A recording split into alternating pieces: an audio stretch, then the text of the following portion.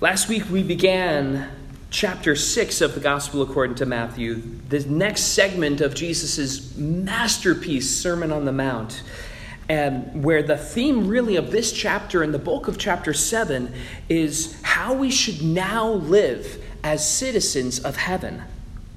Specifically in these first 18 verses, what our worship should look like and what our worship should not look like. The Pharisees and the other hypocrites of Jesus' time did things only for the glory of man's praises, for their own ego and pride, rather than worshiping to commune with the living God. And, one point I intended to bring up last week is just how deceptive our hearts can be, how deceptive this can look from the outside. Because two people can be praying side by side, or giving in the case that we discussed last week.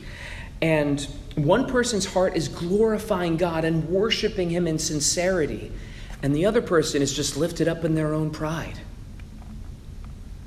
showing off with their many words or the way that they give, as we covered last week. And regretfully, this trend is alive and well today, as many people have discovered that the mere appearance of godliness is a means of gaining men's praise. So in short, there was nothing wrong with experiencing positive emotions with giving or praying or anything regarding our spiritual life, but to be careful not to let our pride go to our heads. What can start off so simply is, I'm so grateful to give to what and support financially what God is doing in this city, in this church, in this missions organization I might support. What begins with being so grateful to support what God is doing can quickly turn into, well, why isn't that guy giving? I give more than that person does. How come they never drop off anything in the plate? Deception, the snare of pride. And as we'll see, the same thing can happen in our prayer life as well. What begins with delighting in God's presence can become, well, why isn't that person praying? I pray more than that person does. If I had a third reading this morning, it would have been Jeremiah 17, verse 9, that says, the heart is deceitful above all things and desperately sick. Who can understand it? It's a good framework to understand what we're discussing when we talk about pride and letting pride get in the way of our spiritual life. So Jesus begins today's passage with similar phrasing and similar emphasis to what we discussed last week, where he says, when you pray, you must not be like the hypocrites. Sounds a lot like verse 2 of last week. But don't be like the hypocrites, for they love to stand and pray in the synagogues and at the street corners, that they may be seen by others. And truly I say to you, they have received their reward.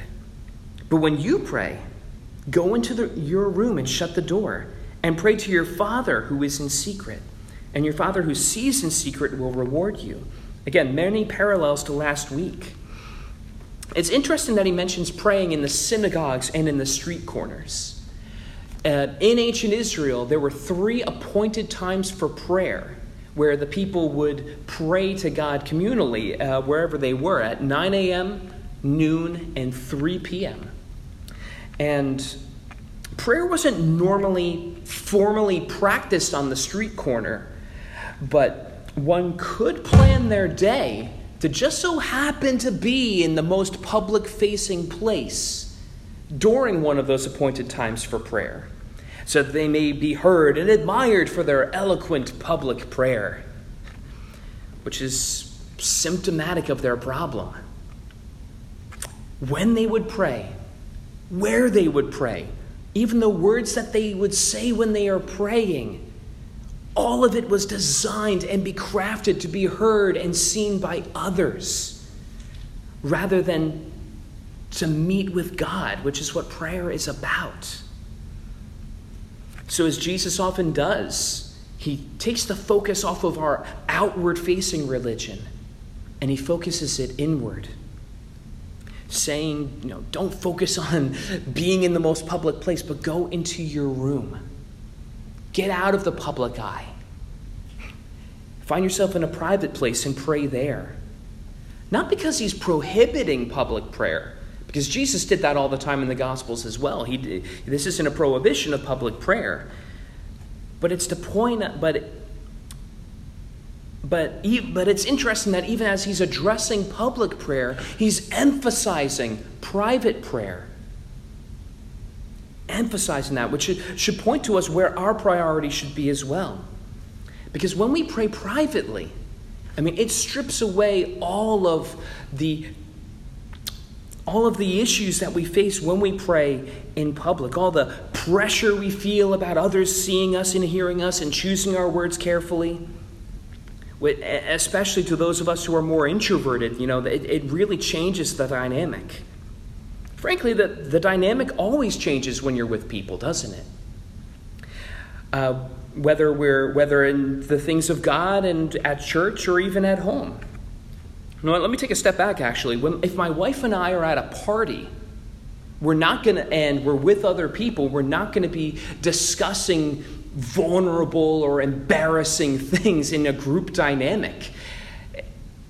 Is it because we're inauthentic that we're not talking about vulnerable or difficult things to discuss in front of others? No, it's just not appropriate to the dynamic. It's harder to discuss those types of things when you're in a group. But in private, it's easy to talk about those things with a loved one and somebody that you care about. You're free to discuss whatever deep issues are on your heart, because it's just you guys. And that, again, that's not to say that we shouldn't pray publicly. Just like it's good to be in community with each other, we should meet communally together with God, just never one at the expense of the other. So now that you see where I'm going with that, and now that we know where preferably we are to pray, how are we to pray? How are we to approach God in prayer? Well, that's what verse 7 tells us. That when you pray, do not heap up empty phrases as the Gentiles do, for they think that they will be heard for their many words. Do not be like them, for your Father knows what you need before you ask him. So in short, we are to pray from the heart, whatever is in there, for as long as it takes to express it. Some rabbis at that time had been teaching that it's long prayers that are heard by God, and eloquent prayers all the more so. And I'm sure by now you can pick up why I would hate that. That it just reeks of that works-based nature that so many approach God with, that I have to earn my way to be heard by God, that I have to earn my standing before God. Which is just categorically untrue. Because frankly, if we're talking about our own works, we're talking about our own righteousness, not a single person deserves to pray to God. Not a single person has earned our place before God's throne to be heard. It's only by God's grace that he hears us. It's only because he loves us that he hears us, not because we've impressed him into hearing us. Even prayer is a gift of God's grace, that we should recognize and cherish it as such. So, talking about these long prayers that people would offer up to God, there's no value in long prayer for the sake of long prayer. If you want to pray all night because you have so much on your heart, there's nothing wrong with doing that. I've spoken with some of you about some difficult family situations, and if you have all night's worth of prayer on your heart, there's nothing wrong with doing that. But we shouldn't pray for the sake of, okay, maybe God will hear me if I drag 5 minutes worth of material into an hour. Let me actually contrast that for a moment, because my prayer life was turned upside down about 9 years ago when I was on a missions trip in Haiti. Because the pastor that was overseeing the mission would pray all day long, but not in these huge stretches. He would do it in these really short, 10-second intervals. I mean, something would happen, a missions opportunity would come up, or some crazy thing would happen. He'd call all of us together and he'd pray for 10 seconds, and then we'd all be back to what we were doing. He'd dismiss us. And it was really strange at first. It wasn't the way I was accustomed to praying. But it made sense. He said what he wanted to say to God, and he moved on about his day. And then, 10 minutes later, he'd have another 10-second prayer for us. Constantly in prayer, but not making it long for the sake of being heard. And it's interesting to think that those 10-second prayers are as effective and as heard as hour-long prayers, if it's coming from the same heart. It's worth our consideration thinking about that kind of prayer. So when we pray, we're also not to utter up these empty phrases, or some translations say vain repetitions, referring to mindless, mechanical repetition in our prayer that is disconnected from our hearts. Now, before we really dissect that, not all prayers that repeat are vain repetitions. Not everything that we say a second time is an empty phrase. Because in Matthew 26:44, when Jesus was in the garden and he rebuked his disciples for falling asleep, Jesus went back to prayer and was, I quote, saying the same words. So if that's what's on your heart, it's okay to repeat yourself. In Isaiah chapter 6, when we're seeing the throne room of God and the angels who are circling the throne, they were crying out, "Holy, holy, holy is the Lord God Almighty. The whole earth is full of his glory." I don't think that they were repeating holy, holy, holy, but before the throne room of God in his majesty, you bet that they meant every word of it. Being awestruck by the presence of our God. And frankly, sometimes in my own life, during times of intense emotion especially, there are only so many words. And I say them, and I still feel like I have more to say, but it's the same words, so I say them again. Not because I'm trying to be heard by chanting it over and over again, but that's what's on my heart. God looks at the heart, not just our words. And, we do this all the time with our friends and family members and loved ones, don't we?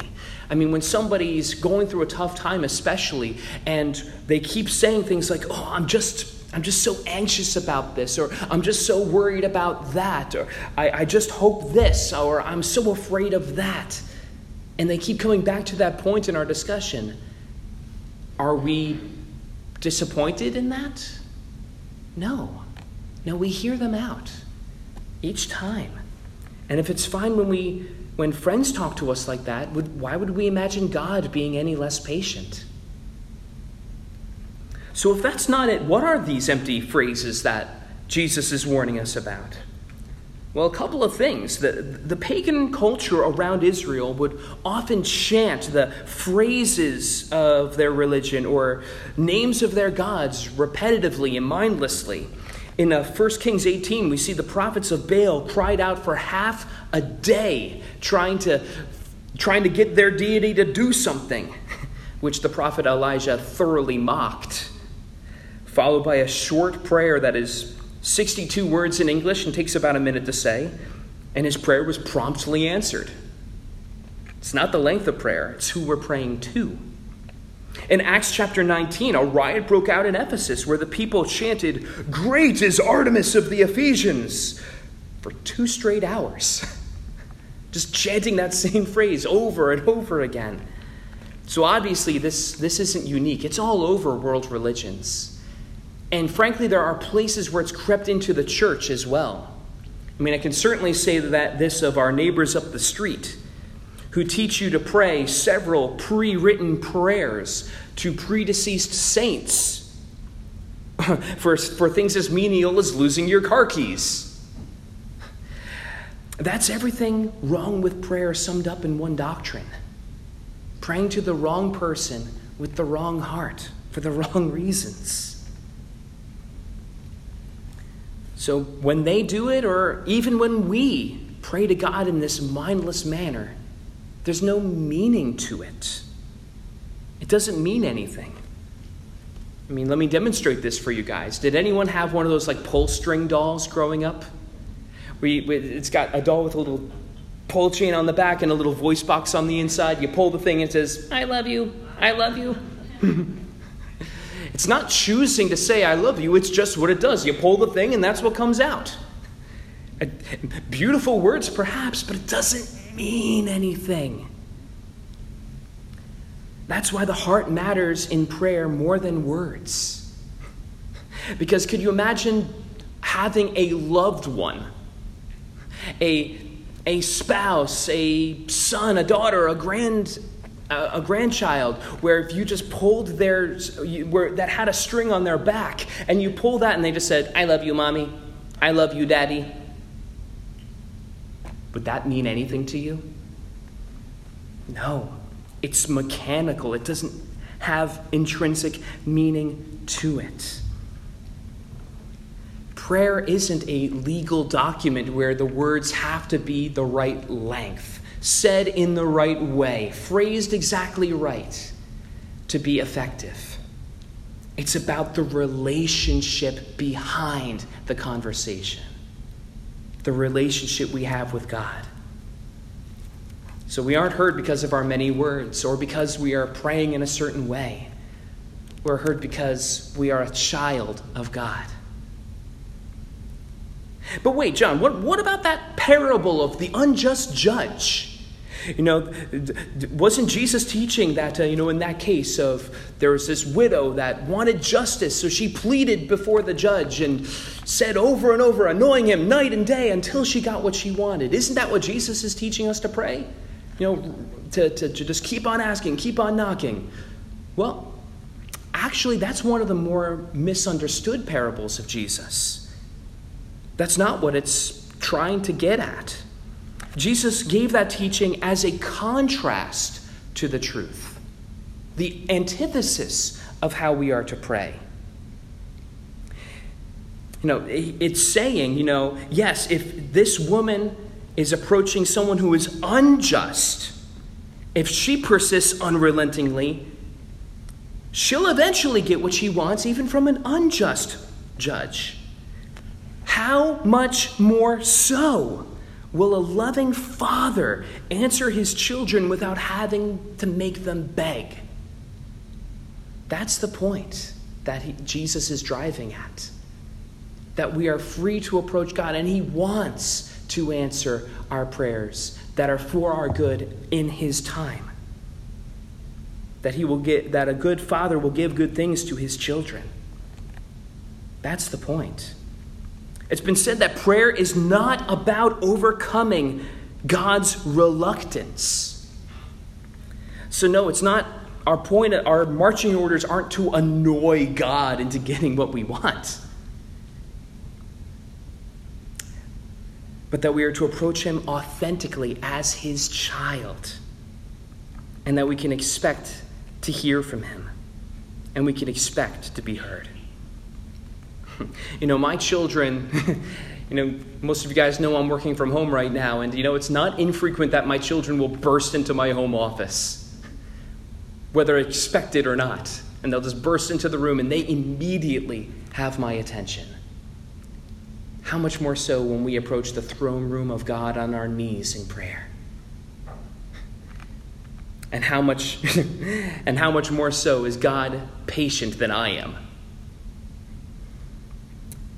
But I must emphasize as we work towards our conclusion this morning that the point of prayer isn't to be heard so we can get stuff.